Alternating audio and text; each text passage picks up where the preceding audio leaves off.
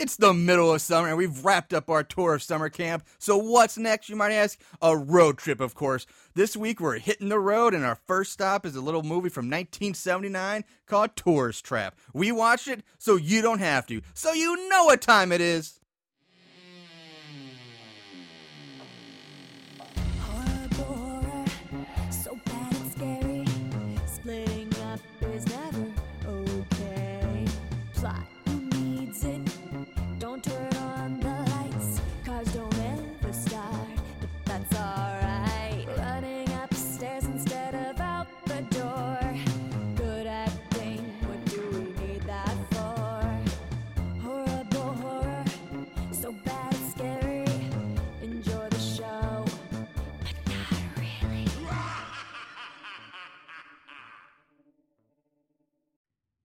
Hey, what is up, Moon Goons? Welcome to Horrible Horror, the podcast where we watch the worst of the worst in horror movies. Movies so bad they're scary. I'm your host, Marshall Hampton. With me, as always, my co-host, Mr. Aaron Southworth. Hey, everybody, how's it going? We watched a doozy. We did watch this doozy today. Doozly do. Doozly do. And matter of fact, we're gonna. It's actually made in. Let's do it like this. I'm gonna rub your ass in the moonshine. Let's take it back to 79. Yes, thank you very much, ODB. Yes, we are taking it back to 1979 with the movie Tourist Trap. Tourist Trap. Thank you, ODB. R.I.P. R.I.P. ODB. So, yeah, back to 79, the year I was born, actually. So this is 36, almost 37 years old now. Yeah. Yeah, so it's an oldie moldy, like myself. Oh. All right, it's an oldie moldy. It was released on March 16th of 1979. It's a 90-minute runtime. The odd thing about this movie compared to almost every other horror movie we've done, this one is actually only rated PG. PG. It's like baby's first horror movie. Yeah. And again, we might comment more on it at the end of the movie, but I think a lot of it had to do with one, PG-13. I don't think had been created yet. It had not been created yet. And because of, I guess, the fact that there's very little actual blood and there's no nudity and no language. There's no harsh language. Yeah, so it's like that's based on that. No one says fuck. Yeah. So I guess that's kind of why they titties. Nothing like that. No. So I guess that's why I got the PG, which in the long run may have kind of buried this movie, made it harder, and made it a little less successful. I got one more. Dicks. All right, I'm done. You got it out. Bastard bitch. Crop fat part. All right. It was written by David Schmoller. It was directed by J. Larry Carroll and David Schmoller as well.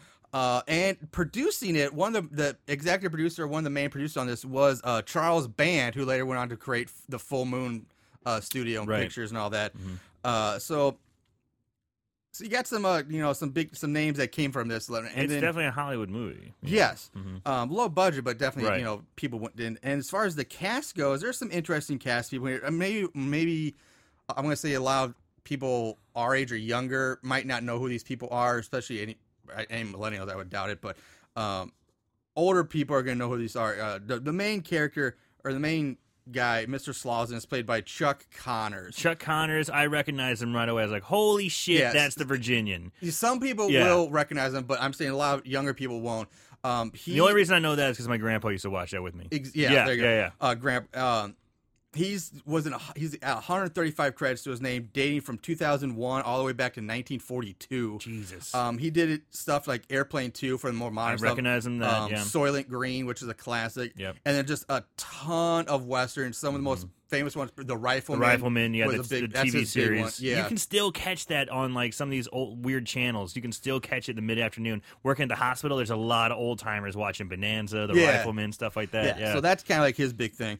Then we also have John Van Ness. John Van Ness. He 43 credits. He was in The Postman Always Rings Twice, The Natural, The Hitcher, which is another 80s horror movie. Mm-hmm. Also, and then probably most famously, I would say would be Tanya Roberts. Tanya Roberts plays Becky. 41 credits. She was in great cheesy 80s movies like The Beastmaster, Sheena, Body Slam with Rowdy Piper. Body Slam. Yes. A View to a Kill. She was the Bond girl. Mm-hmm. And she was also the last of the Charlie's Angels. She was in Charlie's Angels. She was an angel. She wasn't the original 3, but I guess in the series they kind of brought her in as a 4th angel near the end. And, of course, for the more modern we times... We need some new titties, guys. Get Tanya Roberts. She played Donna's mom in That 70s Show. Yeah. And supposedly, according to IMDb, Linnea Quigley is credited or is listed as an uncredited mannequin. But I'm suspicious because I don't remember seeing anybody that looked at her at all in this movie. No. So I don't know. And lastly, the music for this movie and for some people, what is it? Piano Diageo. Pino Donaggio, is an Italian guy, big Italian composer. He's got over 200. He's got 202 composing credits. He did the music for the original Carrie, the classic, and then movies like Piranha, Dressed to Kill, and the original Howling, along with just a shit ton of like Italian horror movies. Right. I wonder if he did any Lucio Fulci movies. Probably. I didn't go through all 200 of them to find out. So let's jump into Tourist Trap. It's time to kick off our summer road trip now, and here we go. Road trip. So the movie, we open with this character named Woody, and he's basically just rolling this tire down the side of a rural road on his way to a gas station.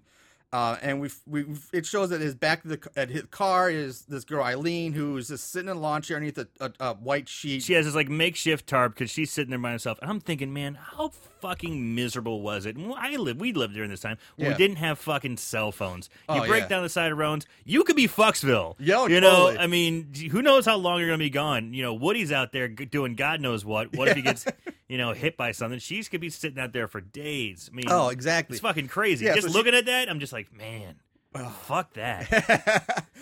So they set up like this white sheet tied to the window and then on some sticks to kind of give her like a little tent, and she's just sitting there chilling. And suddenly, like, now the rest of their friends pull up, like, in the road trip companions, I guess. They pull up in this old Volkswagen Jeep, and which is the kind where even the front windshield collapses down. Right. It's almost like a military style. It looks very military-esque.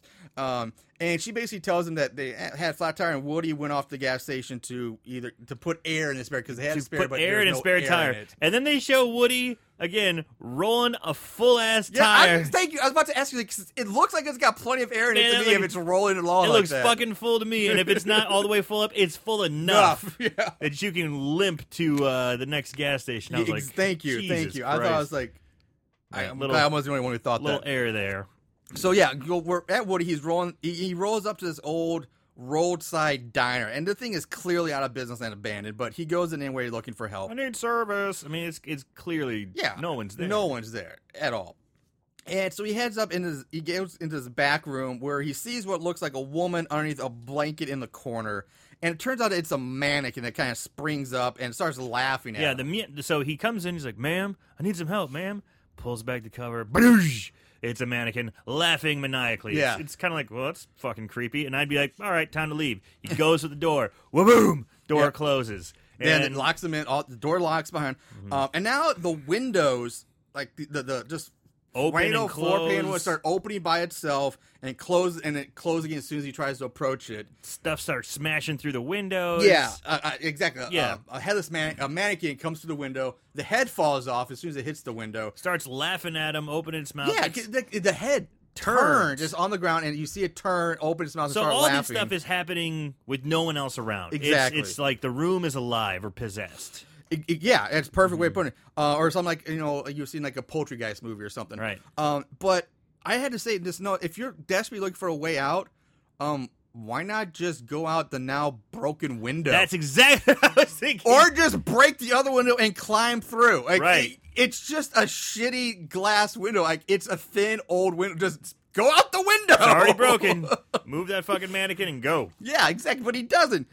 So he finds another door, and he eventually is able to open it, and another mannequin springs out of him, bobbing and cackling like a funhouse mannequin, like a funhouse spook. Yeah, exactly. It's like something you'd see like an animated like haunted house, a cheap carnival scare. haunted house animatronic spook. Yeah. Yes, and it's like wiggling back and forth, laughing. Yeah. You know, like this really annoying kind of like yeah, a kind of like laugh. pretty much. And it's just going and going and going. He never stops. He's freaking out. He picks up this bar. He is able to bust a hole in the door to try and unlock it from the other side. Yes. So and he does. He breaks this hole in the door and he reaches his arm through. I guess to maybe try to unlock it from the outside. But something we never see what, but something grabs his arm and just kind of holds him there in place. And he doesn't. He just goes, "Let go. Come on, man." Like he doesn't seem too concerned. No, he really doesn't. His level of panic is pretty low and tame to what it should be in this situation. Shit's getting weird in this room. Yeah. Someone just grabbed his arm on the other side, and he's like, "Come on, man." Yeah, it's like somebody, it's like a little kid who's like somebody's playing keep away with something. He's like, "Come on, man, just give it back." He seems pretty okay. Yeah, you know, he seems a little annoyed, maybe a little worried, but. So yeah, this is now when this big standalone cabinet in the room that comes to life. The doors fly open and all the contents of it just start flying out. A bunch of bottles, mostly. Yeah, a lot of glass bottles. Just a lot of shit comes flying out. Tin cans. It's just missing him, smashing against the wall. And remember, he's pinned against the wall because someone's holding him on the other side. And the mannequins are still laughing and cackling throughout this whole thing. And like even this old bayonet for some reason is in there for some reason, like nearly gets him. Like it misses by a few inches. And this pipe starts shaking on the floor, mm-hmm. lifts up, and whaboof! Everything goes silent. Goes right into his back. Yeah. And impales him in the back. And he has his mouth open like he's screaming, but nothing's coming out. Just not even that. And it kind of pans down. And you see like the blood coming out of the hollow. Through the hollow end of the pipe. Yeah. And falling onto the floor. Now so there's Woody. There goes Woody. He's done.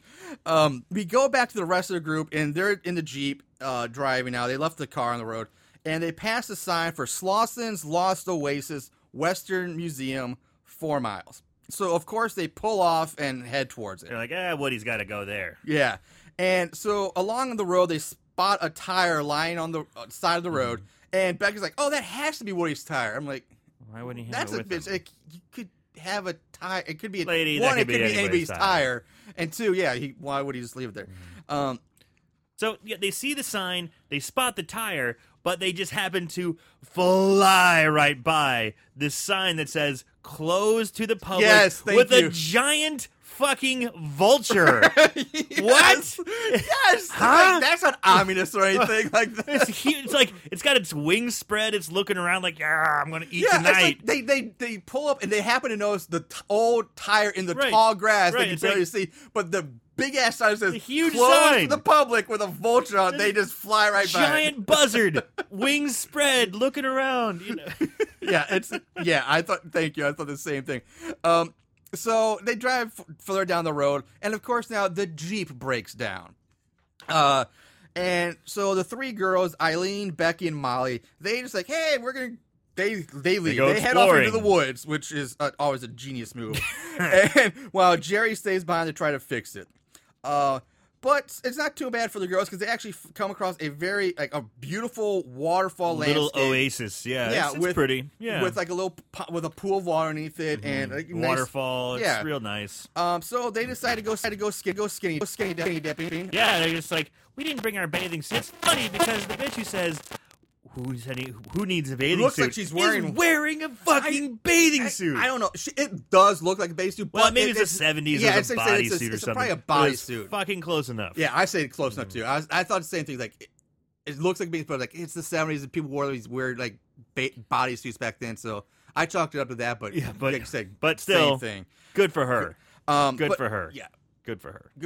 But sadly, like I said, we mentioned we don't see any tits or ass. There's no nudity in this movie. No, and these are pretty hot.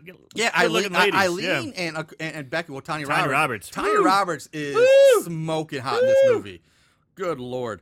So the girls are swimming when this man in a tall cowboy hat carrying a double barrel shotgun. And right when I saw him, I was like, "Hey, it's the rifleman!" Comes out of the woods and he just starts talking to him. And this is Mr. Slauson, who. The owner of the property, played by Chuck Connors. This is so. I don't know if it's just the time period or just the way they did this, but he just comes up and they're a little concerned. But I'm thinking of 3 naked women trespassing. Thank you. I thought the same thing. And up comes strolling, like he's a big dude. you know, with a fucking gun, fucking shotgun. Yeah. Like, hello, and they're all naked. Yeah. And wouldn't you think they'd be a little more panicked? And they just seemed like, well, let's just cover our tits and talk to them. Yeah. Yeah. I can't agree. Like, I thought the exact same thing. That again, maybe it is just in that era, that time, it wasn't a big that people weren't going to freak out as much.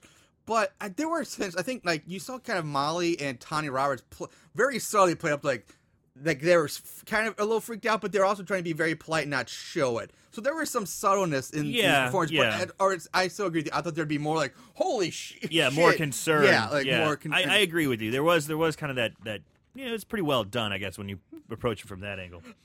So, yeah, and at first, Slauson comes out this really nice, old-timey guy. He does warn them about, don't be here after dark because the water moccasins come out. And he just, like, leaves him. He walks off, so he goes. He's not, right when you see him, you think he's a creeper, but he's not coming off as creepy. It's his property, and he's just like, He comes off as a nice guy, just cool guy. He's like, all right. He's all right. Yeah. Now, Jerry runs into the girls in the woods on their way back to the Jeep. And I did notice that for swimming in a water hole, they are completely dry. All their clothes are dry. They are dry. Just come on. Maybe old man Slauson gave him some blankets or dropped off some towels for him that we didn't see. Yeah, and on the way back, the girls are joking about Slauson that they just met, and they end up back at the Jeep. But when they get back there, they find Mr. Slauson is there waiting for them. He beat him there, and he offers to drive them back to his place where he can grab his tools and come back and help fix the Jeep. So they take him up on the offer, and they pull up to the Lost Oasis Museum, which he says is going out of business. And he gives them like some sodas or some beers or something. He talks to him about his dead wife. And this is where I first noticed that Slauson walks with a limp. A pretty big limp here. Pretty noticeable limp. Yeah. So the room they're in has like the main room of this museum has just several mannequins all it's throughout. It's kind of like shitty roadside attraction. Yeah. Room, it's a bunch of, again, more animatronic kind of stuff. I was going to bring this up later, but I'm bringing it up now so I don't forget.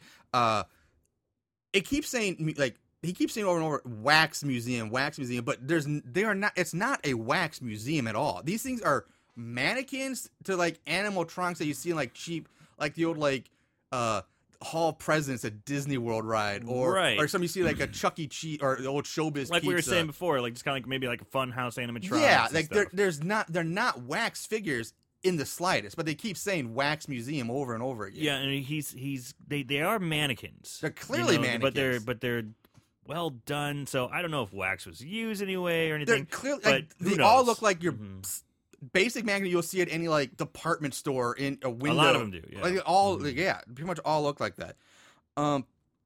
So, and again, this is supposed to be a Western museum, and none of the there's only 3 mannequins in this entire museum, in the entire movie, that are dressed somewhat like something from the Old West. And one of them, I barely say Old West because it's a Confederate soldier. It's not really Western. There's one, so they didn't do a very good job of like sticking with the theme of an kind Old of lost West. the theme. It's a whole bunch of women and mostly women. It's kind of like modern clothing. Yeah, modern for the 70s. Yeah, exactly for 70s.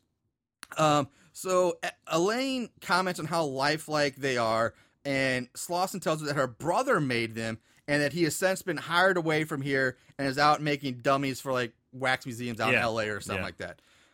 And he goes over to this little control panel, turns on, these lights pop up, and he shows him this animatronic mannequin dressed like the Confederate officer. And it animates and it goes through the motions of picking up, loading a gun, and shooting its rifle and then putting it back down. And it goes through its whole routine, and then he shuts it back off. So Elaine asks who lives. She sees this large white house out the window, like behind the building, and she's like, "Hey, who lives out there?" And Slauson says, "He doesn't live there. He lives in the museum, and that Davy lives out there." And she asks, "Who's Davy?" And he says, "Oh, Davy Crockett. Who else?" And he just kind of jokes it off, lets it go. Yeah, at that. it's a little weird. So Slauson then tells the girls, "Hey, guard the place while Jerry and myself will go fix the Jeep and we'll be back. Don't go in that house." Yeah, and he also says the phone doesn't work because he has no one to call. And again, warns them not to go outside because he has trouble with coyotes. That's the cover. The excuse. The Yeah. excuse. As soon as the men leave, Eileen says, "Fuck it." She heads out to go check out the house. Yeah. Not even 10 seconds go by, she's gone. It's like as soon as it leaves, it's like, I'm going to go check out that house. Even though they specifically told me not to, Bitch, I'm out of here. God damn it. So, That's you know rude. what? This all goes downhill because of Eileen, I think. Like, Yeah, if you really think about it, if Eileen doesn't go check out that house, none of what follows might actually happen. Rude. Yeah. It's just rude. So, she enters the house and finds two mannequins dressed as like grandma, grandpa sitting in the living room knitting. They're just sitting there. One's like, kind of rocking a little bit. Yeah, the rocking chair is moving. And she hears a voice whisper from somewhere. Whisper her name. Yeah, and thinking it might be Woody, she goes off looking to try to track it down. Again, the voice whispers her name as she enters another room, and this one is just filled with nothing but female mannequins. And again, all dressed like modern, for 70s modern clothing. And the eyes of one of the mannequins start moving and follows Eileen as she wanders around the room. And for some reason, she decides to play dress up because she finds a red scarf. Like an ascot, Yeah, it's like a red scarf she puts around her neck, and then she starts primping herself in the mirror. Yeah, she's just like, no. Yeah, she this is mine now. yeah, exactly. Taking this, and so now all the other mannequins' eyes start moving and start looking at her. She's not noticing it. She's way too involved. Which I can understand that. Like they're moving so slowly, and it's dark. I don't think you'd notice it anyway. Yeah.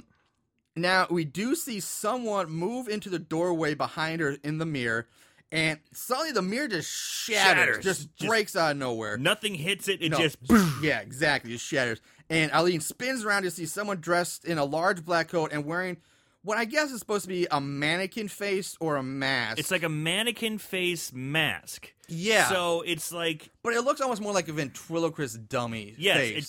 It that's a very good description. That's like just about perfect. It almost looks like you just said, ventriloquist face mask, but the eyes are blacked out. So the eyes are black. Yeah. And you can't see the person's eyes, and you can just see the mouth kind of moving up and down. Exactly. It's really weird looking. It is. It's very weird looking. It's not really and scary. it's not. It's just odd. Yeah. And we also noticed that this person is wearing Woody's white Gilligan hat, and I just say Gilligan because it looks like that It Gilligan. does. Yeah, from exactly. Gilligan's wear. Exactly. So using at this point what now seems to be like telekinetics, the masked person starts flinging objects around the room. And he moves this chair up behind Eileen. And she tries to run. She just stops in her tracks. I don't know if he got hell. He's like a fucked up Professor X. Yeah, he's throwing stuff around, keeping her pinned. And that's a weird. Like she just kind of stops. Like I guess maybe she either. Yeah, I didn't think about maybe. I thought okay, she's frozen fear. It's just this shitty movie making. But I think it may be a combination of both. Yeah, but I never thought about the fact that he may have made her stop. But you don't see that, and you never see him use it on people throughout the rest of the movie. Well, there's a point later on. We'll come to it. Yeah, okay. But so, anyway, the chair comes in. She's sitting in the chair, and she's sitting just stone cold scared, staring at him. And the ascot comes up on both sides, and the mannequins are kind of moving back and forth, and going, ah. And it starts, it's really weird. But you'll hear that noise a lot from me during this movie. Yeah, and again, glass. This movie loves to break glass bottles because there are bottles just flying on the room, breaking everywhere. And the ascot starts to tighten on her neck. Yeah, and she's, and that's it. Then we cut away. She's strangled to death by the scarf death, and scarf of death. The scarf of scarf of death. And it cuts away to Becky and Molly back in the museum. The two of them find this female model displayed in like this lit up alcove. It almost looks like something like you would see in like a church, almost like where you see like a Virgin Mary in this alcove and candlelight. Right. It kind of looks like that. And they comment on how lifelike it is and how pretty this one is. And they touch it, it feels like flesh. Yeah, surprised it's not like a hard wooden mannequin. It's a little more. So technically, I guess this is maybe supposed to be the wax part, but it's still more just latexy rubber, really. Right. Or could be preserved dead body. Yeah. That's kind of what I got. Yeah. So Becky thinks it's some kind of special rubber. She plays it off. And in comes Slauson, tells the girl that he let Jerry take his truck into town because they couldn't fix the Jeep. And he starts talking about that Becky needs to be a good wife to Jerry, which is kind of a weird thing to say. And this leads him to start talking about his wife then, and she says, "Oh, she died of cancer." Yeah, okay, we get it, man. You're mopey. Your wife died. Yeah, you know. I mean, this is kind of a long scene. It's like, yeah, it let's does. Wrap it up. You know, your wife died. You're sad. Basically, you're it comes to living a by point. yourself. Eventually, he knows that Eileen's missing, and he gets a little upset. And he goes off to find her. So we're back at the house, and Slauson comes in. And he's calling out for Davy. Like, Davy, where you are? And not hearing anything, he enters one of the other rooms and finds Eileen dead in the chair. And she's either wearing a mannequin mask or has been turned into a mannequin. Yeah. If it's a mannequin, it's wearing the exact same clothes, same hair, the scarf's still there. But again, her face now looks like... it's got that weird ventriloquist mask kind of thing on. It's sort of mannequin-esque. Yeah. It's got that same mask that the killer, basically the killer has, yeah. So, meanwhile, the girls back in the museum, they're looking through one of Slauson's photo albums, and they find a picture of his wife and realize it looks just like the mannequin in the alcove. Slauson comes back into the museum now, tells them again about this stuff. Yeah, you know, and he's like the whole point of the Wax Museum is to remember the past or some crap like that, and it's easier for him to remember his wife this way. And he tells the girls that he didn't find Eileen, that she probably went back to the Jeep. And so he says, like, you know what? Let's go back to Jeep. We'll look for her, and he leaves. So right off the bat, Slauson's shady. Yeah, we've seen he's shady. Shady Slauson. Well, that's tough to say. Shady Slauson. Shady. Is it Slauson? S-L-A-U-S-E-N. Shady Slauson. Yeah. Jesus. So shit. As soon as he leaves, Molly and Becky grab flashlights, and they too head out. Yeah, again, he's just like, stick around. Stay here, girls. I'm going to go, go more looking around. And they're just like, all right, see ya. All right, now that he's gone, let's go dig through his shit. Yeah. Yeah, they leave. And Tanya Roberts, you bitch. God damn it. So now they have flashlights. They head out. And Molly here, she does voice concerns about leaving. She's like, "No, we should stay. This is a mistake."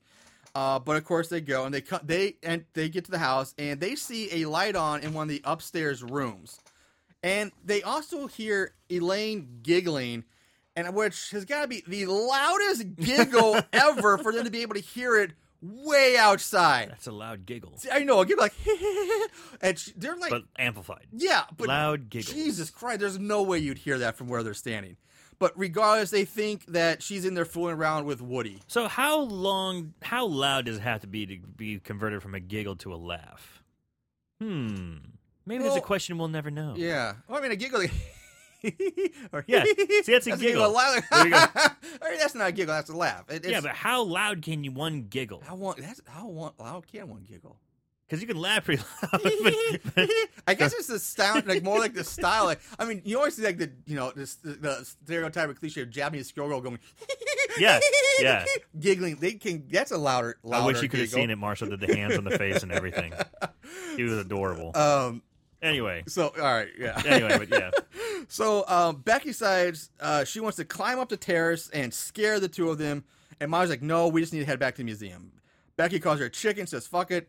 She doesn't really say fuck it because there's no curse in this movie. And she just starts to climb up. And she scales the scaffolding pretty well. Molly turns back and... Or the lattice. She turns back to watch as Becky climbs up into the open window. Molly walks back to the museum. Inside, Becky enters this dark room, again, filled with mannequins, and she keeps like, Eileen, Woody, I know you're in here, where you guys at, blah, blah, blah. And yeah, she's clowning, she's shining the light on her face, acting spooky, like, ooh. Yeah, and I know this might be a very small, nitpicky thing, but it kind of bothered me that she thinks that they're in this room, because when they're outside, they could, oh, look, they're in that room, the lights turned on, the room she climbs into is completely dark. Yeah. And so... Why would she just not go straight to the room that had the lights on it looking for him, but she doesn't. So the logic there, it just didn't make any sense. I didn't like it. And so she's looking around this room, and she's starting to become more frightened now. And we see the killer in the mannequin mask emerge from the shadows behind her. Becky hears a whispered voice say her name and walks off looking for the source. Becky. Yeah. And she enters this other room to find Eileen's mannequin, or Eileen, whoever, sitting in the chair with her back to her now. Mm-hmm. And Becky approaches it and spins the chair around. Once she does, the Eileen mannequin springs to life. Its arms reach out. Yeah, arms lurch out towards Becky. Now, again, I'm like, is this supposed to be the killer dressed as Eileen mannequin? Is Eileen alive? Yeah, but what's going on? If it's supposed to be the killer, we just saw the killer right behind her, and now she's inside, or is the killer controlling the mannequin? It's really confusing. I totally agree. What's fucking going on? Becky runs away, but the door slams shut and locks like we've seen like 3 or 4 times already now. The room starts to come alive again. Yeah, and all the doors shut, slammed, bolted, closed. She struggles to open one of the doors. Finally, it opens. Managed to open the door. And it's like the gag of like a messy closet where you open the door and nothing but like toys and balls and boxes fall on top of you. Only instead, it's mannequins. It's all mannequins just spilling out on her. It's comical. Yeah, it's like a dozen mannequins fall out of this. It's just dozens and dozens of just pouring out of this door, falling on her. And she's like, she's getting buried under these mannequins. Yeah, exactly. She's buried underneath them. And the killer walks and kneels down over her, touches her face. She is able to grab a mannequin hand at this point and hit him over the head with it. Knocking him goofy for a minute. And I don't know about it for you, but for me, basically from almost every scene that takes place from here on out, this movie is really, really dark. Like the lighting is bad. There's some things that are very hard to see what's happening. It's almost candlelit. Yeah. Which I guess if you're going for that atmosphere, fine. But it's on film, it doesn't translate. It doesn't work for film. No, because maybe like digital age now, but on these old grain films, you cannot see what's happening most of this time.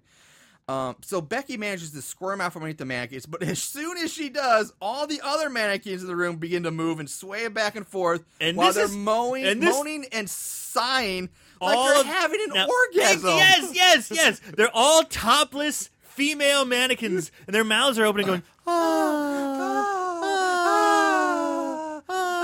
and that's the same sound over and over again. Yeah. And then again, 1, 2, 3, they all just start falling like dominoes. She's buried again. And she's just getting orgy raped by these horny mannequins.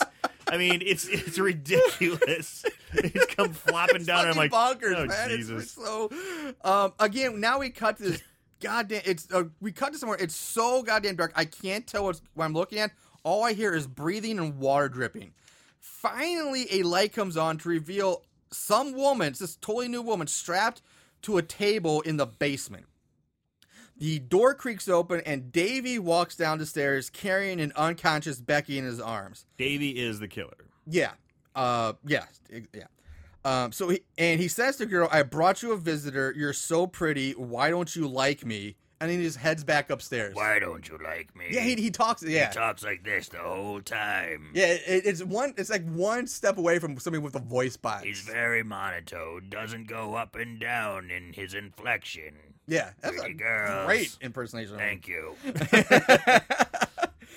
So he hands back to her, and now it turns out that we also find out that Jerry is tied up in the basement too. So, kind of going back to what you said, if it wasn't for Eileen, but now, I mean, Jerry looks like Jerry's fucked from the beginning. So it looks like this may have been we don't his whole necessarily catalyst. Know that. Yeah, but why the fuck is Jerry there?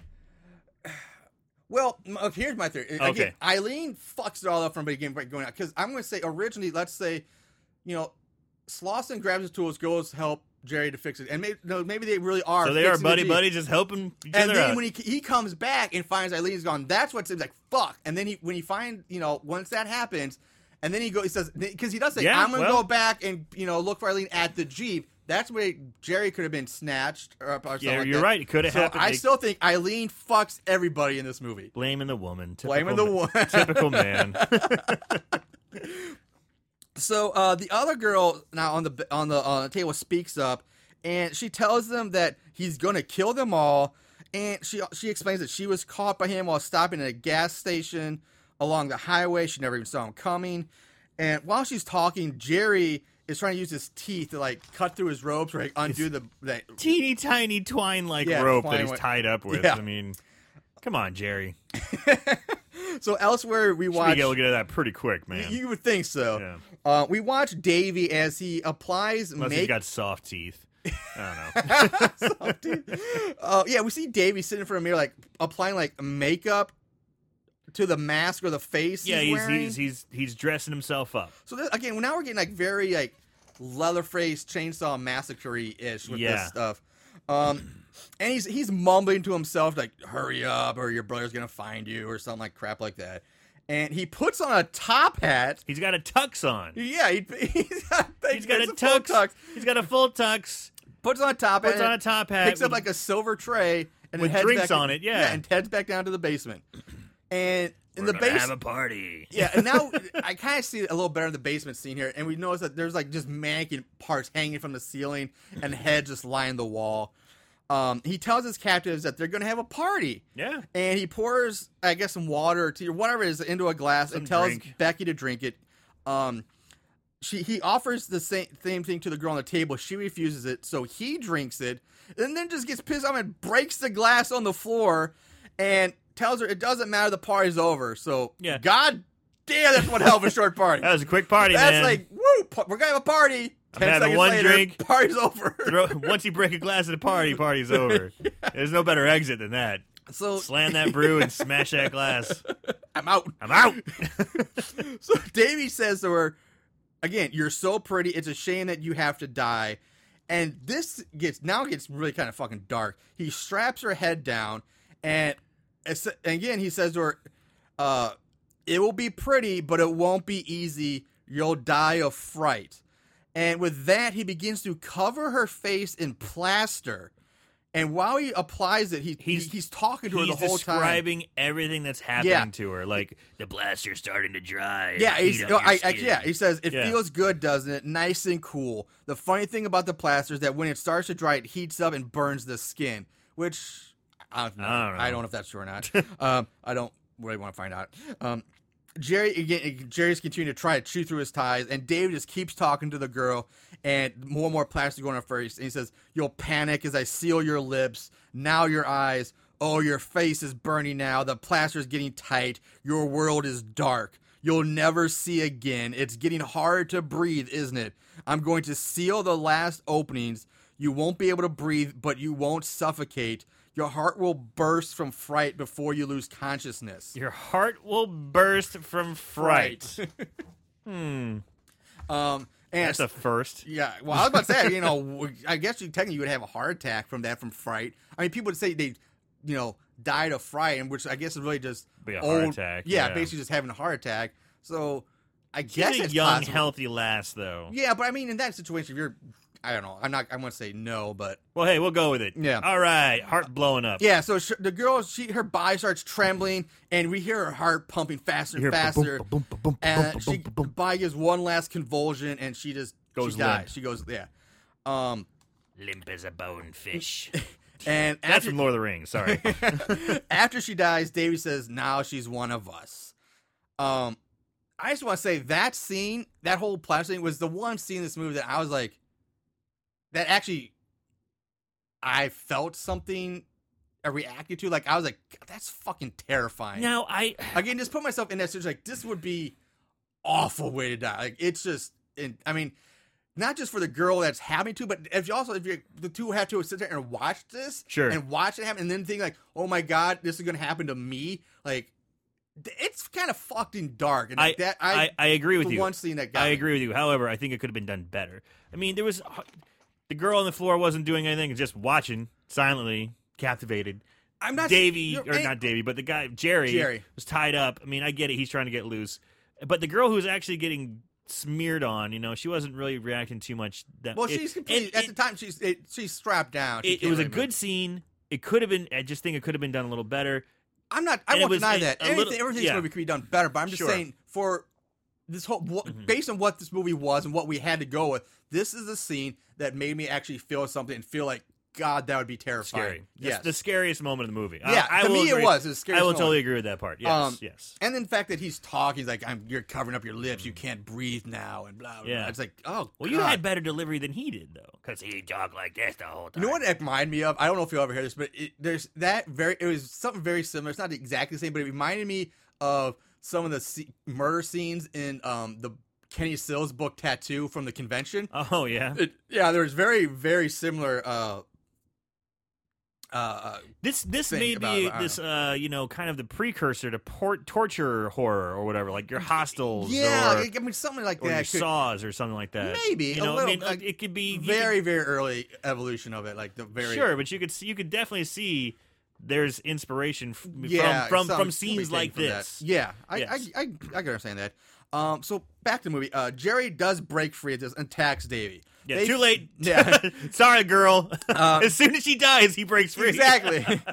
So they fire on the floor, but again, it's so dark I can't really tell what's happening. All I see is that Jerry gets launched across the room and slams up against the brick wall, like flung, like a catapult. Like, God damn, Davey must have like Hulk's like strength to be able to send him flying across the room because he's on his back. Like he sends him across the room by like flinging him from his back. Jerry's in, again, mixed martial arts in, like, the full mount position, which is a very dominant position, and he gets thrown like 8 feet, like 6-8 feet across the room. Smashes against the wall.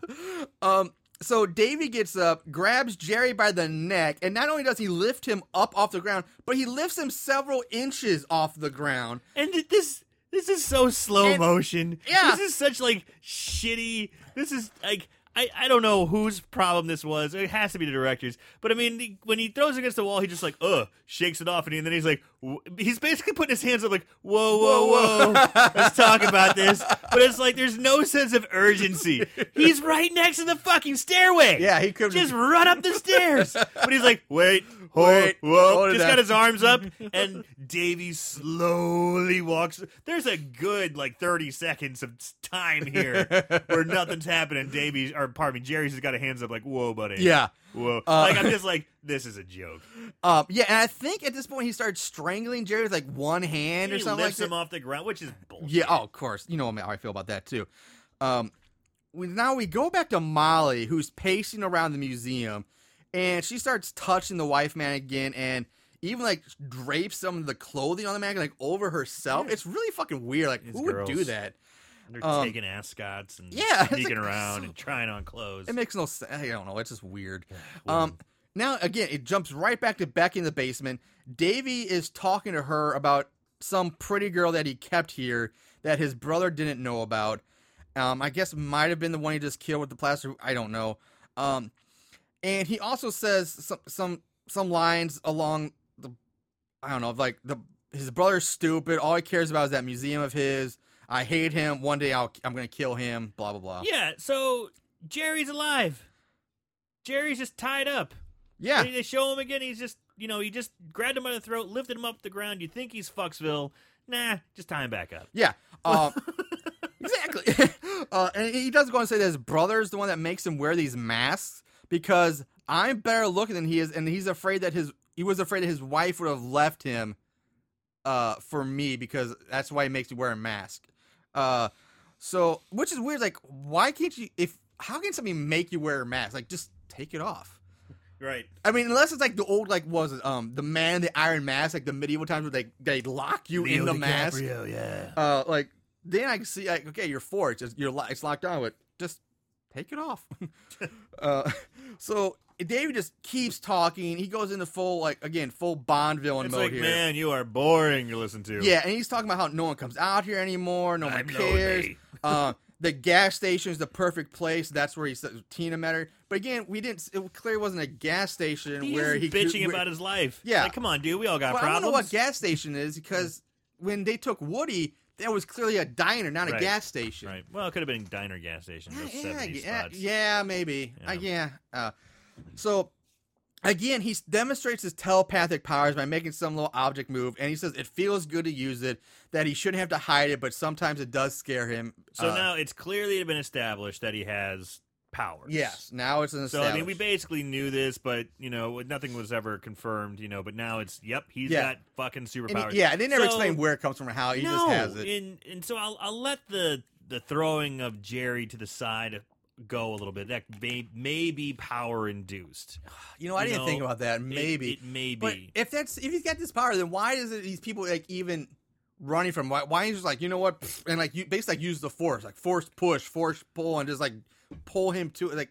Again, the thing is, like you said, it's just not. We don't really know why or how it works. So Anyway, during his whole monologue, Davy's sitting there painting like the plaster mold of Tina's face.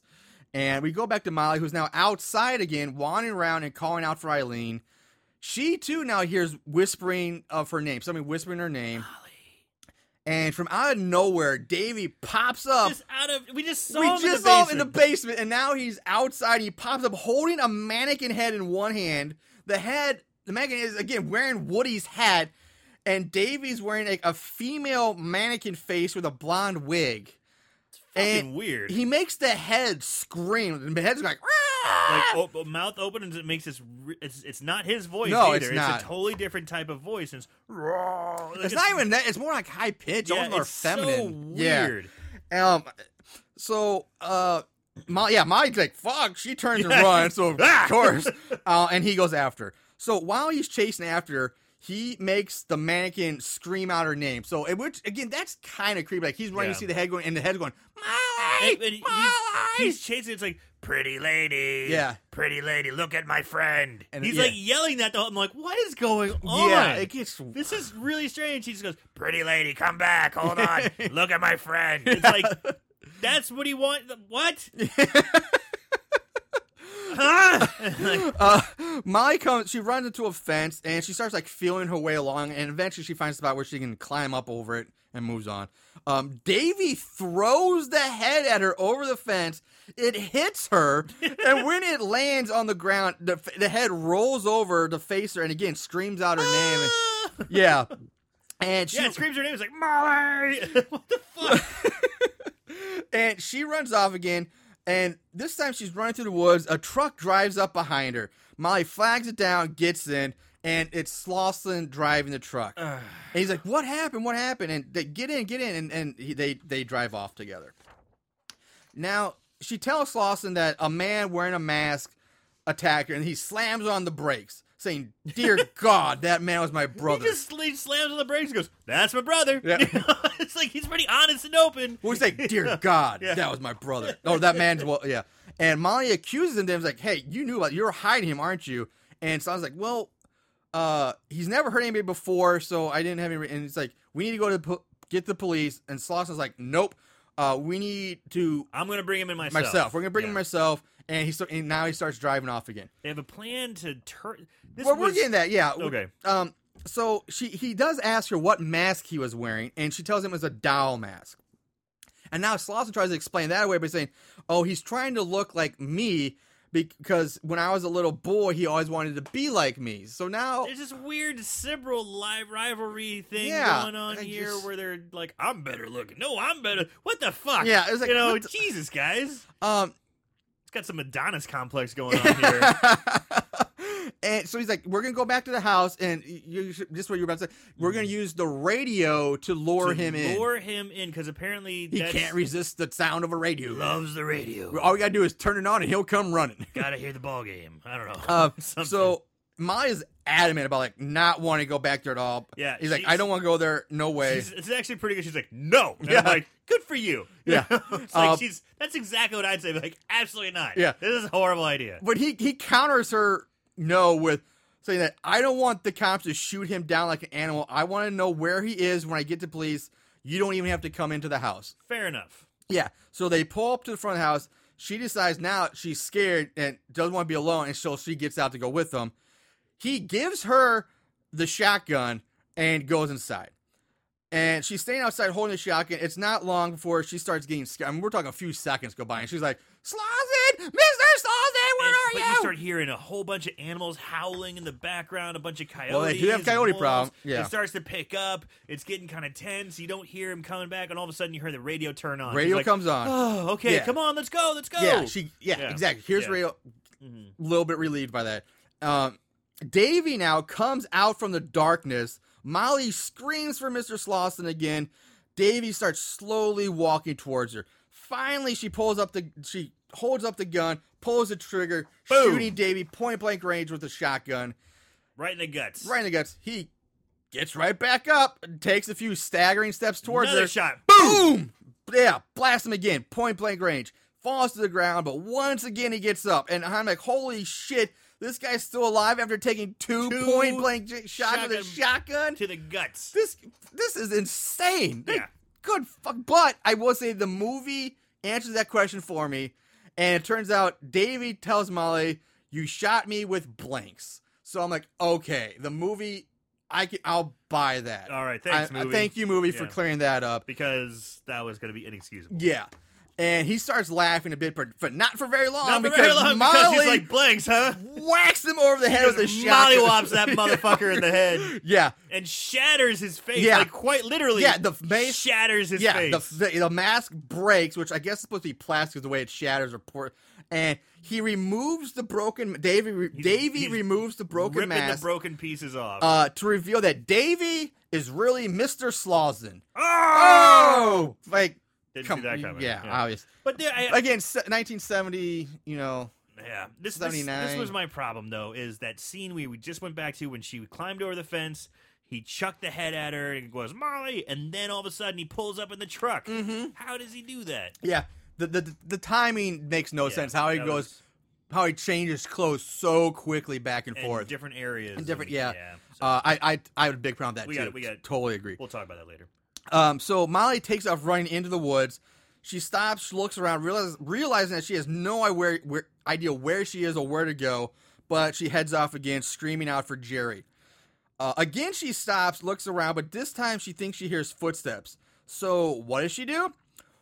Why? She backs up into the lake or a pond or something until the water is waist high. And she's looking back at the shoreline and into the woods when Slauson emerges from the water like fucking Rambo or a ninja or something. He should have a Bowie knife in his teeth. Like the red headband with a Bowie knife. Right. He just comes out of the water behind her. With this big old grin on his face. Just this crazy look. And he grabs her, and she turns. He doesn't grab her by the neck. He just grabs her by the face. Like the neck or the shoulder, something. He grabs her by the fucking cheeks. Yeah, she turns around and then grabs her, and she just goes. She just sinks into the water. Yeah, like she doesn't even put up a shoulder. I guess she does, but yeah, it looks like he just lowers her, lowers her under the water, like and then holds her there until we cut away. Yeah, I'm like, what is going on? Yeah. So we cut back to Becky, who's still tied up in the basement. Using her foot, she's able to slide a small knife or something over to Jerry. Like a file or something. Yeah, who uses it to cut himself free. Now, Slauson enters this dark room where Eileen's mannequin still sits, and he sets down this bowl of soup and says, let's eat. Oh. God damn, this scene is so fucking weird. So... all I know is that I think Molly's dead. Okay, so let's just, at this point, you think she's been drowned. He just got rid of Molly. He goes upstairs, and he is an Eileen, and he comes in, and he's got soup and crackers. And he sets down the tray, and he's talking to the mannequin like, "Hi, well, it's time to eat. You ready to eat?" The mannequin kind of comes alive and looks over at him. The mannequin comes alive once he puts on a mask himself. Yeah, because he's trying to talk to it, and he goes, "Oh, hold on," and he puts on the mask, and then the mannequin starts talking like this. Yeah, and the mask comes alive, the mannequin comes alive. The Eileen mannequin is like, "Yes, let's have some food," and she's talking like that. And it's so weird. He starts feeding her soup. And shoving crackers in her face. And it's kind of falling over, but he puts it back up. He doesn't have it's like he's got control of it, but not total control. Well, the funny thing is it's really bizarre, but when he shoves crackers into the mannequin's mouth, the head falls off, and someone says, "Oh, I have to fix that." It's like, so what? Weird. And the music that's going on is like, yeah, it's so bizarre.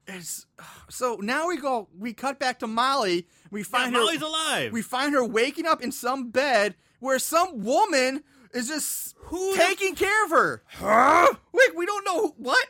She's got big brown bushy hair, yeah, these giant 70s glasses, and like a turtleneck. Yeah, and she's like taking care of her. She's like wiping her head off with a towel, like patting her dry, and she gives her a drink of water. And Molly asks, "Can you take me home?" And the woman says nothing and just kind of turns away from her at that point. You never see this woman again. No! Ever. Who is that? I don't know. What was that? I don't fucking know. That's so weird. I don't...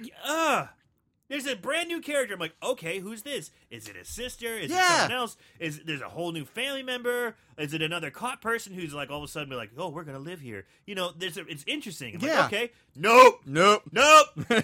Gone. Never see her again. Mystery. Who? Damn it. You sound like me right now. No, I'm losing my shit now. You're usually the one going crazy. I know. So we go back to Becky and Jerry. Jerry unties Becky and they head upstairs, where they enter this long, dark hallway that's just lined with mannequins. It's just mannequins all up and down this hall. Just oodles of mannequins. And in an attached side room, we see Slauson sitting there, dressed in his mask, playing with dolls. Back in that room where the two old and mannequins he's surrounded by grandma mannequin. And Jerry he's listening to the radio playing on the floor. Yeah. And Jerry manages to sneak across the open doorway and get to the other side, but Slauson thinks he hears some turns and heads out to the hallway to check. So we have Jerry on one side of the door, the hallway, with Becky still trapped on the other. And they basically, what they do is press themselves flat up against the wall and try and blend in with the lining of mannequins. Yeah. Which isn't a horrible idea. No, it's not. I mean, it's just dark, and what else are you going to do? That's pretty your best bet Except at that for point. Jerry. I mean, it's all female mannequins, although he does have kind of permy hair. Yeah, he had the same bird. But it's so dark, and there's mannequins sticking out, and I'll give him a break for that. But we'll let it slide. Jerry was close. He could have just turned and ran. He could have just booked it. Yeah, but he's still got Tanya Roberts to worry about. Yeah, I guess. So I think I know what you would have done. Fuck off, Tanya. I'm out of here. No. I don't care how hot you are. No, that makes sense. She's the one that's supposed to be a good wife to Jerry, so I guess they're supposed to be the couple. They would have stayed. Yeah. So once Slauson looks around, doesn't see him, he goes back into the room. Jerry leaves his hiding spot and starts looking for a way out. He enters this much larger room, and he goes from window to window looking for one that might be open or unlocked or something. But suddenly, Slauson flings open these sliding double doors. Jerry spins around, sees Slauson, and just says, fuck it, and leaves, just jumps through a glass window, crashing through it to the other side, and then gets up and runs. He lands on his feet. Well, because it's the front porch, so he hits the railing, like the wooden railing. It's pretty impressive. He just like sees it, he's like, fuck this, and jumps through. Like, it was great. Yeah. I loved it. Slow motion. Yeah, slow motion smash it. Yeah. And so he takes off running. So, you know what? He did say, sorry, Becky. Yeah, sorry, Becky. Now I'm out of here. We're done. We're done. So Slauson then climbs through the window after him. He takes a few steps towards the direction Jerry runs off and stops and says, you can't get away from me. And now, while he's turned that way and he's facing the camera, behind him we see Becky climbing out through that same window, and she takes off running the other direction. So now Jerry and Becky have completely separated. Yeah, they go opposite directions. Slauson turns around in time to see Becky running away and chooses to go after her. And he's dressed as Davies now. Yeah, he's back. He's still dressed. Yeah, he's back. He's dressed as Davies. But then this is the same thing. If he has the telekinetic powers, it's just like stop, or pull, use it to pull her towards it. We just don't know what's going on. So Becky just runs for a bit and then just stops. She just stops and drops to the ground crying. I don't know why she stops. She just does. She just can't take it anymore. But now we see Slauson, dressed as Slauson, limping up behind her. No, he comes from the front. He comes to the front of her. He doesn't come up behind her. That's the thing that bothers me again, because we've already established Slauson and Davies are the same person. Again, it was dark. I thought the way she dropped to her knees. She dropped her knees. I thought he came up from behind her. He came out of the bushes in front of her with his gun in his overalls. And he's just like, what happened to you? Oh, you poor girl. And like scoops her up. Exactly. And because she's never seen, she doesn't know that he's, right. I understand that, but we've already established that he is. How does he do this? Yeah. How does he do this? So he's feigned concern for her picture. Yeah, like I say, he carries her off. And he takes her back to the museum where he lays her on a bed there. And he says he can go get a first aid kit. After a moment, Becky gets up, starts looking around. Again, just being nosy. Yeah. God damn. You're just having like a traumatic experience. Stop being nosy. Just get out of there. If this movie teaches you anything, people, don't be nosy. You get killed. So the showroom lights up, like the main museum area lights up, And all the animatronic mannequins like light up. That and we were talking about before, the Confederate soldiers, the Western ones. Becky sees Woody now, who's been turned into a mannequin himself. Lights come on, showing Slauson sitting in like a rocking chair, just laughing as these mannequins are lit up behind him. And the Confederate mannequin and the General Custer mannequin, they turn on and they pick up their gun and they start shooting real bullets this time at Becky. And they just start bang, bang, bang, bang. And Becky's like... Shit's getting shot and blown up all again, over. more glass bottles are getting shattered. Slausen's laughing. She runs off for cover as bullets just tear into the other mannequin parts behind her, just tearing over. Now, I have a problem with this. Again, the General Custer has 2 6-shooters, so I'll give the 12 round. The Confederate officer has the old like musket. That's like 1 round, and then you have to like do the whole like push the gunpowder down, stick it with the big. There's no way that thing is like firing repeatedly. That's your problem? Yes, that's my problem. That's your problem with this? One of them, yes. That's a 1-shot rifle. Oh boy. Anyway, so she takes cover as from the barrage of bullets zooming past her. Slauson's just sitting there laughing. Thinks it's hilarious. And now the Indian mannequin comes to life and starts throwing tomahawks. Chucking tomahawks at her. Again, this mannequin also has an endless supply of tomahawks, too. He's like 3 or 4 of these. He throws like 3. I'm like, where's he getting these tomahawks? It's like spring into his hand, and finally he throws one. Well, Becky makes a break for the door. Yeah, she's like, okay, I gotta go. She makes a break for the door, gets to the door, but as soon as she reaches it, she gets... tomahawk in the back of the motherfucking head. Is it the head? I thought it was the back. Whatever. In the back. Yeah, all right. She gets... Yeah, I had that great delivery. Just stick with me on that Sorry, one. you're right. Okay. I ruined it. Regardless, tomahawk in the back. There you go. Head, neck, shoulders, whatever. Yeah, she slides down the wall. But she kind of like reaches back for it, and then it gets quiet and silent. Again. And it shows Slauson, and he's just kind of... He almost looks like... Oh, I shouldn't have done that. He almost looks like sad in a way. Well, after she dies, like as soon as she dies, this other random mannequin like reaches, like tips his hat and bows. Like it's so weird. Like what? And so now we see Slauson, who's dressed as Davy again, enter the room where Molly's asleep on the bed. That woman is gone. Yeah, the woman's completely gone. He picks her up and carries her out of the room.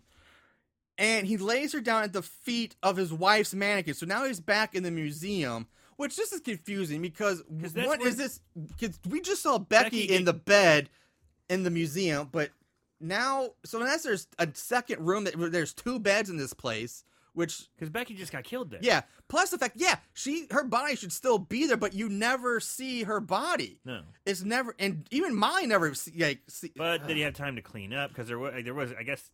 He's got to go pick her up. I mean, that's possible. Technically, yeah. But again, we just don't... It gets confusing. Yeah, it does get confusing. So, using his powers, he slams the door shut, bolts it, sits back down, and removes his mask and wig. And he just sits there while he waits for Maya to wake up. He's just creepily staring at her. And eventually she does, and she starts to crawl away. She's on the floor, she's crawling. And I don't think she even, at this point, even sees him sitting there watching her. But she's crawling away. The mannequins begin to move. They all turn to look at her. And one by one, around. They're doing the sign. Some are sighing and others are screaming. Molly, at this point, Molly snaps. And she starts yelling, "Stop! Stop!" over and over again. And then she just collapses onto the ground. Slauson picks her up, saying it's time, and drags her to what used to be his brother's room and places her on a bed again. And tells her that the brother's dead now, and there's more lines he tells Molly about that she's not like the others, that there's something special about her, and that he's going to take care of her. And he covers his face with a mask. He takes the death mask of his wife. Is it that That's one? what he said, yeah. Okay. And puts it on her face and starts making out with it. Yeah, he starts kissing Molly with the mask on. Kissing through it. It's She's like, "Stop it, please." She's begging him to stop. So he does. He stops. He removes the mask and says to her, "Talk to me. Tell me you love me." You and have to tell me. Tell me you love me over and over again. He looks fucking bonkers. Yeah. He looks real intense. And of course, so Molly, again, doing the right thing at this point, says, "I love you. I love you." And Slauson then starts rubbing his face up against hers. And again, suddenly he just stops and then starts backing away from her and tells her that he killed both of them. Molly grabs a doll and holds it tight. And I just have to mention that. God, I'm sorry, but goddamn, if I was in that situation, a doll would be the last thing I would ever want to hug, hold, or have anywhere near me. Right. But she holds it like a little girl would hold a doll in bed. It's like, Jesus. So, yeah, he's going on about how he killed them both. And apparently...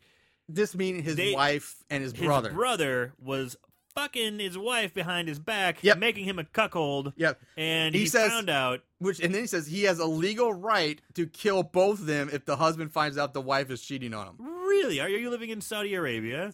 I think at one point, I think in Texas that was a law for a long time. Oh, that's hilarious. It's one of those weird laws people forget about until they go back holy shit, this is still, we have to change this. You have to dust off the old charter. Yeah. Be like, says here you can kill kill a man if they're cheating on you with his wife. I won't say that is definitely like an Old West law or something like that. He was the rifleman. Yeah.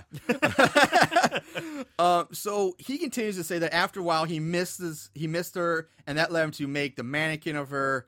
And he starts crying now, saying, I didn't really want to kill them. And now we hear the sounds of a door trying to be opened. And off screen, we hear Jerry calling out for Molly.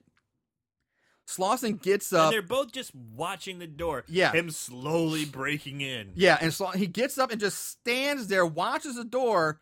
As Molly hops up off the bed, the door finally opens. Jerry rushes in. He's armed with a tomahawk. Is he armed? Okay, I agree. One of those fucking tomahawks. Again, it was so dark, I can't tell. Jerry tells Molly to come on, waves her over to him.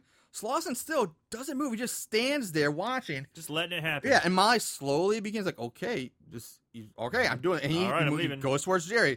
She reaches him. Jerry kind of puts her behind him and stands and tells Slauson, game over. We're going home. Where are the other two? Slauson says he doesn't know what he's talking about. Molly tells Jerry, kill him. Yeah, kill him, Jerry. Kill him. Jerry threatens Slauson and says, I don't want to have to hurt you, but blah, blah, blah. With that, Slauson now begins laughing, just really laughing again. And he starts approaching the two of them. Again, Molly's begging Jerry to kill Slauson. Kill him. Slauson laughs and says he couldn't if he wanted to, and then reaches out and just pulls off Jerry's arm, revealing that it's a fucking mannequin arm. Huh? What? And then he twists and removes Jerry's head Pulls and his head off. Throws it to the ground. Smashes it on the ground. Again, a mannequin type head. Yeah. Smashes on the ground. There's a lot of quick cuts between obviously Jerry, obviously a mannequin, obviously Jerry. And once again, now all the other mannequins come to life as Slauson just laughs maniacally. Scoops up one of the mannequins. It's his wife's mannequin. And just starts dancing with it. Yeah, Molly drops to the ground screaming, this can't be happening. She's freaking out, and he's like, oh, but it is Molly. Look, they're all alive. And this is where he starts, he's dancing with his mannequin wife. They start showing the mannequins they're coming alive. Yeah, they're walking around. We have all that, more of that sign moaning is heard just from here on out. Yeah. And while he's dancing with his wife, spinning in circles, and it would be almost like every time the mannequins would spin around, you'd see it would be like a real woman, and then it would turn right back into a mannequin, real woman mannequin. Yeah, and they'd flash around the room. You'd see different mannequins walking towards him. Yeah. Some look fucking creepy. Yeah, he continues, and and there one of the mannequins is like a little child. Yeah. Where did that come from? What does that mean? He murdered a child somewhere along the way? I don't know. So Molly, while he's dancing, Molly reaches for an axe, which I don't know where the fuck that came from. That could have been the tomahawk. I could have been. No, this was a full out axe because it had a full long handle. And the mannequin starts screaming out, and warning, trying to warn Slauson, as Molly drives the axe into Slauson's neck. He stumbles around a bit trying to remove the axe, but finally... Everything goes silent. Yeah, he falls to the floor dead. Molly just screams ah! Cut to, the rural roads, where we see Molly driving the Jeep, which is suddenly fixed. And instead of all of her friends in the car... She's filled it up with the mannequins of her friend. The mannequin version. And she's got this crazy grin on her face. She's driving down the road. Freeze frame. Fade to black. Roll credits. Woo! Okay, now, some things I noticed during the credits. One, they can't get the spelling of Slauson's name right. Because in the movie, on all the signs and on the museum signs and all that, it's spelled Slausen. but in the credits they changed the E to an O. S-O-N? Yeah. I didn't know that. And I also noticed that this is just a side note for people who might know this, but the makeup in this movie was done by V. Neal. V. Neal is an Academy Award-winning makeup artist, and she's gaining more notoriety and fame now because she's one of the judges on the sci-fi hit show Face Off. Okay, yeah. She's done stuff like The Hunger Games and a lot of other big-name movies. So yeah, I just noticed that when I was watching through the credits, like, oh, hey, look at that. Right on. So yeah, that before we move on is like this movie. What the fuck with Jerry? Like what? Like I know they want to do a twist, but again, how? It doesn't make any sense. No. When did he become a mannequin? And again, how is he walking walking over? What's going on? And the mannequins are clearly look like mannequins. None of the mannequins are so lifelike that my like, oh, it's really Jerry. No, it's like he came in to save her. Yeah. Like, unless that's Slauson, again, trying to be like just an evil, sick bastard. Or could he just suddenly turn him into a mannequin? Yeah. Like, like, what's happening? Does he have, like, Thanos Infinity Gauntlet powers? Like, you know what? Pow. You're now a mannequin. Now you're a mannequin. It's like, now you're a cheeseburger. Yeah. I'm hungry. Like, what's going on? And if he did, like, when did Jerry become a mannequin? And, like, again, if he has that, was Slauson controlling Jerry to come in and, like, give Molly a false sense of hope? Just to toy with her? And if he had that kind of power, again, why didn't he just kill everybody instantaneously? He's bored? I guess. It's what the fuck? So, all right. Yeah, that's that. That's Tourist Trap. That is Tourist Trap. Time to go into favorite kills. There can be only one. Favorite kill. Again, not many kills in this movie. It's one of the older ones where it's not a very high death count at all. And are they kills? I don't know. Yeah. Like, what's going on? So, given what we saw, what's your favorite kill? I honestly, I liked the tomahawk to the back of the head. Just because when she got axed or tomahawked, she kind of stopped and went, "Oh dang!" and like reached back. She didn't actually say dang. I know she didn't say dang, but you can tell she's like, "Fuck." Yeah, you see her reaching back. That's an axe. Oh, shit. You know, it's like she just was. I mean, she didn't say a word, but it was just that type of nonverbal, like, "Damn it, God damn it," and then slowly slid to the floor. All right, and it was probably one of the more bloody kills, I guess, because there was a little splatter. Yeah, there was very, very low blood. So honestly, the bloodiest kill probably would have been Woody when you see the blood run out the pipe. Yeah, but still, that was my favorite one.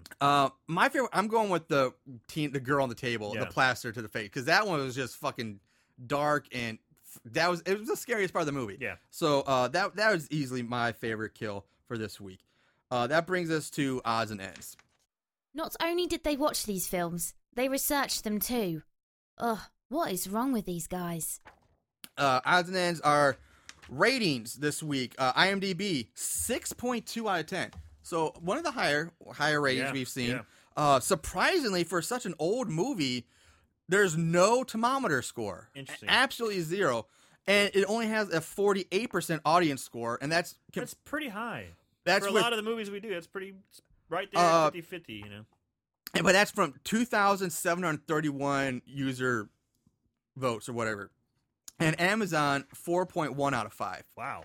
So again, Amazon IMDb higher ratings, but no score in Rotten Tomatoes, which is really kind of surprising, especially since the 19th.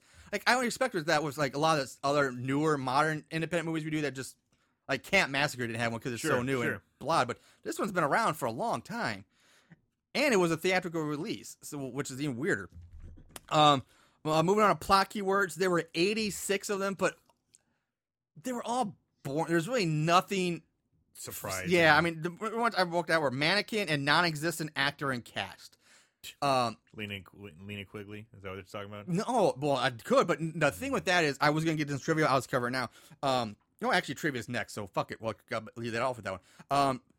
The non-existent actor in the cast is a person by the name of Shailar Colby, Shailar. Colby, and it turns out that's the name. I think it's probably reversed, but the name of the director's son. Okay. Whether there's first or middle, like if it's Colby Shailar Colby, I don't know, but that's his name. And it's made up actor, and he's credited as playing Davy in the opening credits to kind of throw off the audience so they think somebody else is playing Davy. So it's not. Okay. So he's not a real person. Swerve. Yeah. Moving on, the original script called for nudity, but it says Schmoller, the director, was too bashful and embarrassed to bring it up with the girls and with Tanya Roberts and the other actors during the casting of the movie. And so when they got to the lake scene, when they skinny dipped, he asked them, "Hey, would you be reduced?" They all said no. Hey, girl, I know I didn't say before, but could you take your clothes off, please? Yeah, that's not a good time to bring exactly. it up, man. Yeah, that's not the way you do it. No, jeez. So again, according to the director, he was startled when the film received a PG rating despite its disturbing subject matter, and he stated in the interview that he felt the film would have been more commercially successful if it had received the R rating, like Texas Chainsaw and Halloween and some of the other movies around that time. Well, you should have juiced it up, big boy. Yeah, put a little more blood in there. Maybe if you would have gotten that nudity clause during casting, you would have been good. We would have been money. If you weren't such a chicken shit. Yeah. Yeah, pussy. Ask the girls get naked. What's wrong with that? They're getting paid. So anyway, the mannequin who gives... Okay, so it's here. According to this, it's saying that woman. We were wondering who the fuck that woman was. According to this, it's saying that was a mannequin. It was a woman. It was clearly a woman. Young woman. Yeah, it was clearly a woman. But according to this, it was a mannequin, and that the woman who played it, because it's clearly a woman, the actress was Schulmer's then wife. So it was the wife of the director at the time. And originally, there were supposed to be 2 lines for that character. But they had him edited out during post-production, and according to this, she never forgave him for deleting her lines. The lines would be, "Hi, I'm a mannequin." Yeah. Just to clarify, I'm a mannequin. Yeah. That'd have been nice. Yeah, I'm a mannequin. According to it was Chuck Connor's idea to distinguish between Slauson and Plasterface, or Davy, by having Slauson walk with a limp, which was his, so we commented on that. Yeah. Jocelyn Jones, who is the one who played Molly, was a classically trained actress, whereas Chuck Connors was self-taught. So during filming... Fuck yeah, he was self-taught. Connors would often ask Schulmer why Jones would have to go through all these various routines and exercises before filming scenes, because he's like, what the fuck is she doing? Of course, he's a rifleman. John Van Ness, Jerry did his own stunts for jumping through that window. He did that himself. Pretty sweet. This whole movie was shot in 24 days, so not very long. That was pretty quick. According to information I found, Pino Donaggio's fee for composing the movie was 1/6 of the total budget. Jesus Christ. Yeah. That music was fucking weird. Yeah. Though the massacre was called Davy, the cast and crew dubbed him Plasterface, which we just mentioned. This movie, Tourist Trap, is actually based on director Schulmer's senior film project at film school. Irwin Yablans reportedly hated Pino Donaggio's score of the film, as Yablans wanted another synthesized score in the same tradition and along the lines of John Carpenter's Halloween at the time. Yeah. The opening sequence with the items flying out of the cabinet was filmed with the cabinet nailed to the ceiling, and the crew were on top of that, flinging items straight down. So when it's shown in the film, it gives the illusion that the items are flying straight out. Yeah, because I was even thinking about that. I was like, I bet that's exactly what I thought they were doing. I was like, I bet that's on the ceiling or something. Because you can tell the way it looks coming right out. Yeah, it looks odd the way it's coming out. It's a good effect. Yeah, for the time. It's not a bad effect. No, it's very similar to like the lines of the Nightmare on Elm Street, where they had the rotating. The whole room was built to rotate, and everything was nailed down. The plaster used in that death scene I like so much was actually dough, which makes sense, and it looks like dough when it's a plaster. It's not like a plaster. It's real thick. Yeah, you can just roll that shit out, and make some bagels. Yeah, or like I was like, man, I remember a time where we're at a pizza place. It was like slap a pizza, slap out a pizza, spin it in the air a bit time, do a little trick. And plaster. Connor's parents in the movie were actually played by Schulmer's parents, which I don't get that one, and I'm calling bullshit because if they're supposed to be the old people, they were clearly mannequins. They never moved. They didn't speak. And if they did speak, it's voiceover. And did they have makeup on? I mean, it's maybe they were painted to look like his parents. Those animatronics, I think, were people. The way they moved, they were so smooth and fluid, and the way they did it. Some of them were. They were just people who could do the robot really good. There were in the credits. There's people that are listed as mimes or mannequins. So some of the mannequins that were people, but the grandparents or the parents, and they just sat there, and those were clearly mannequins. They didn't move. Maybe it's the voices. That's Because what I'm wondering. They're distinct voices. Yeah. Robin Sherwood, Eileen, she's provided the heart-shaped glasses herself because she thought it fit her character.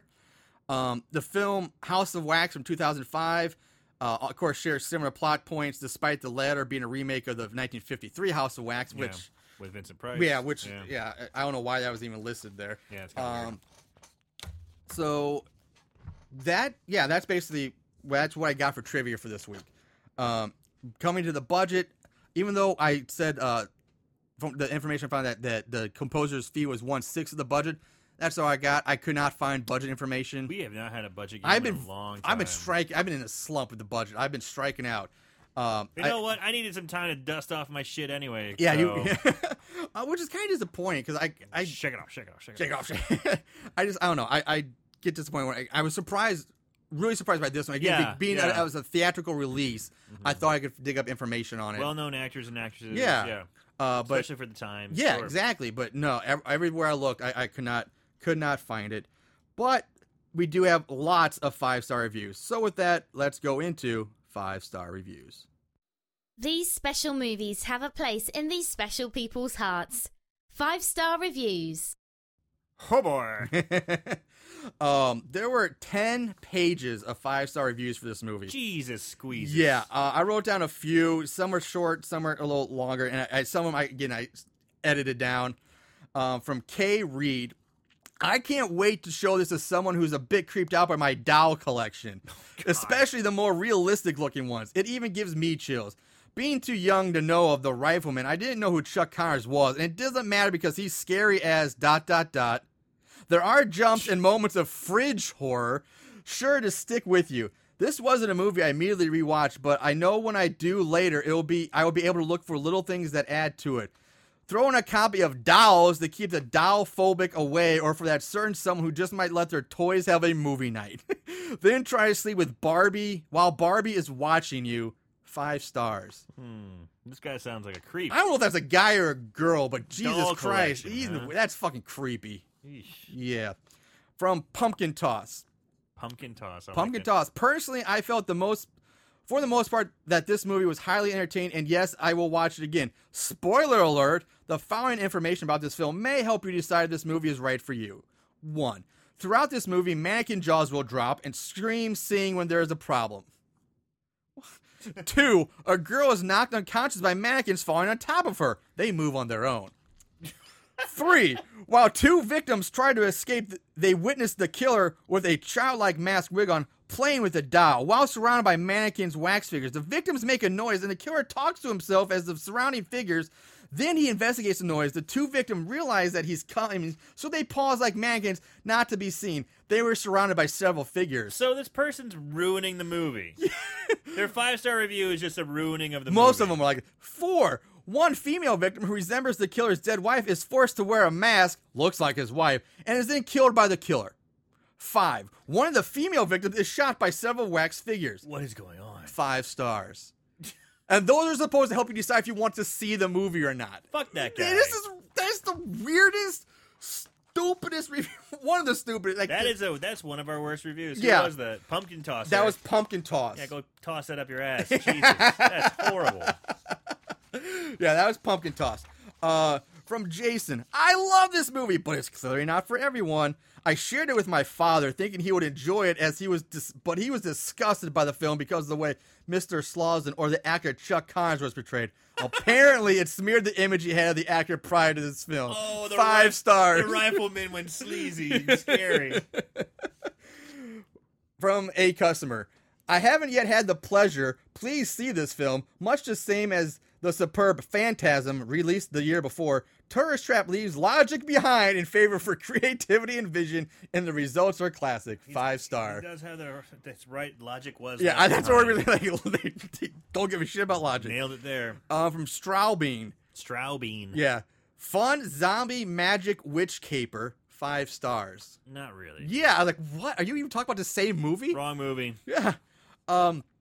Keith H. I'm afraid to watch. I'll never go to another museum again. 5 stars. I'll never go to any museum. Not a history museum, an art museum. Just no. Fuck art and culture. Yeah, fuck it. Thanks a lot, tourist trap. From Jeremy Botcher, this had to be one of the creepiest movies ever. Forget garbage like Scream and I Know What You Did Last Summer. This is real horror. 5 stars. Real PG horror. Yeah. 2 more 5 stars. From Ray Castantino. A rare horror gem of uncommon power. A backroads tourist trap lures naive teenagers to a sense of safety, and suddenly Lucas McMahon jumps out from the shadows and fire his rifle away. Oh yes, Mark was in trouble again. This is one of those movies where the hot chick always gets it before you've gotten to confirm whether the poor girl was cold or not. If not for the nice, gory approach and the demented performance of Chuck Connors, I would say this movie was a waste of film. 5 stars. What the fuck is this person talking about? I don't understand. I don't know who Lucas McMahon is, unless that's the name of a Chuck Connors character from another movie. Right. And who the fuck is Mark in trouble? And why is he in trouble? There's no Mark in this movie. I don't. And talking about the hot chick gets before you can confirm if she was hot or cold. What? Understand. This guy's like on drugs or something. Someone's got like dyslexia kind of spilling out onto this. Fucking weird. Instead of reading it funny, he's writing it funny. Yeah. Last 5-star review from Michael Sue, HSU. So yeah, like who's? I know. I want to make sure I don't. Might be related to Ndamukong Suh. His name's Michael though. Yeah, but Ndamukong Suh is just SU. There's no H in it. Well, whatever. Actually, it might be SUH. I think it's SUH. Anyway, so although there is no female nudity in this movie, it still has Tanya Roberts in it wearing skimpy clothing, hence the 5-star rating. All right. 5 stars. That I can get behind. There you go. The last 3 I wrote, I want to check for, these aren't 5, these are 1-star reviews. Because there were several pages of these too. Like I wanted to see, like, so there was a, so people either loved it or they hated it. Yeah, there were 10 pages of 5 stars and like 6 pages of 1-star reviews. Not much in between. Yeah, I think there's more 4 stars, but the not a lot in between. 2 and 3 was not much. So from DeQuain Fabrice, these are 1 stars. I am the ultimate horror movie fan. I like all styles, really. Here, don't think you'll be afraid. Don't think you'll see huge graphics or special effects or blood or slashers. No, the story is as simple as possible. 5 teens in the desert, 1 farmer to cross their path. It seems 1,000 times deja vu, and it is. But here you'll never be afraid. Music is very poor, graphics are terrible, actors are not good. The bad, which is not bad, which I don't get that. The bad is not bad. And plays very, very bad. All scenes intending to be frightening lose effect. It's 90 minutes long, but seems 120 minutes. Rhythm is very, very slow, especially the last 30 minutes. As far as the story is concerned, I won't spoil anything, but you understand all the thing. You'll understand all the thing after 30 minutes. Really, I don't get why this movie has 4-star average, really. I find nothing can save the Titanic. All things fall apart, from the story to the acting, from the music to the graphics. Nothing, to my eyes, is a success. Ah, yes, there are 2 ravishing women in the movie. That makes the movie watchable. 1 star. 1 star for the ladies. For Eileen and Becky. 1 star for the ladies. Last 2, this one's short. April S. Ordered the R-rated version, but received the PG version. I only wrote that down because, April, you're a moron. Because there is no R-rated version. So I don't know what you thought you ordered. There is no R-rated version. And from Aaron Dean, I can understand people loving bad movies or being scared of bad movies. I will begrudge no one their cult movies. I'm just not on the bandwagon on this one. Chuck Connors will always be George Moore from Roots. So apparently he was in Roots. Yeah. He's about as scary as Elmer Fudd.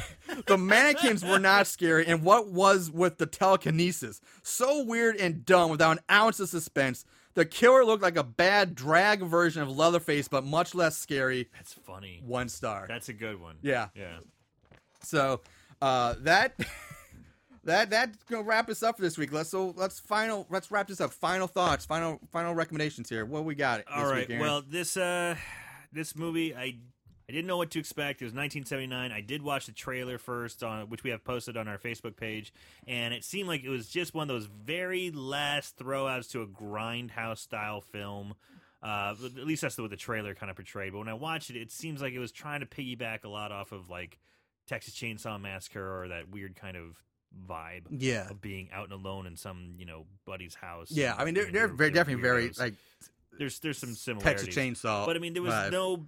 It kind of what that guy said, that there's very little build of suspense. Right off the bat, we kill one of the main characters. There's not, and it's unexplainable, weird crap happening, and we never get anything explained, and it's so fucking bizarre.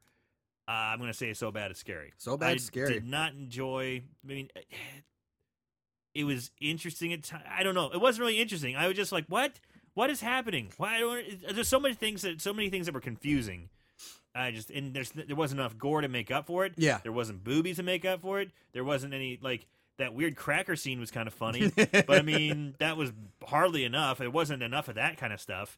So bad it's scary. Okay. I'm on the fence with this one. And for pretty much all the reasons you said are on my negatives, my cons. But on the positives, I try looking at this from 1979 perspective, not from modern day. Can't compare it to modern day. I'm like, okay, times are different. This probably may have been much more scary back then, but I mean, the whole doll mannequins coming to life, that's creepy. And, I mean, it's kind of annoying, but at the same time, it's creepy at the same time. The screaming mannequin heads, just like and then, of course, the plaster face, the girl getting plastered. That's the scariest scene in the movie. So, I mean, I did enjoy that. So the acting, I didn't think was that bad. I think Tanya Roberts and Connors did fine. Yeah, Chuck Connors wasn't that bad. No. It's just, but yeah, there's so many logic holes, and so what the fuck, and how. And I know it's it was low budget, and the time was made. So I'm really on the fence, because I don't know if I want to say if it's so bad it's good that's worth writing, but I don't know if it's that bad either. It just to me it's just in this gray zone. So you're like the thermometer score. You're right there on the fence. Yeah, but so gun to your head. What are you gonna say? Gun to my head. Rifleman's got a rifle right at your head here. Old Chuck Connors has got you dead to rights. You got to answer. So bad it's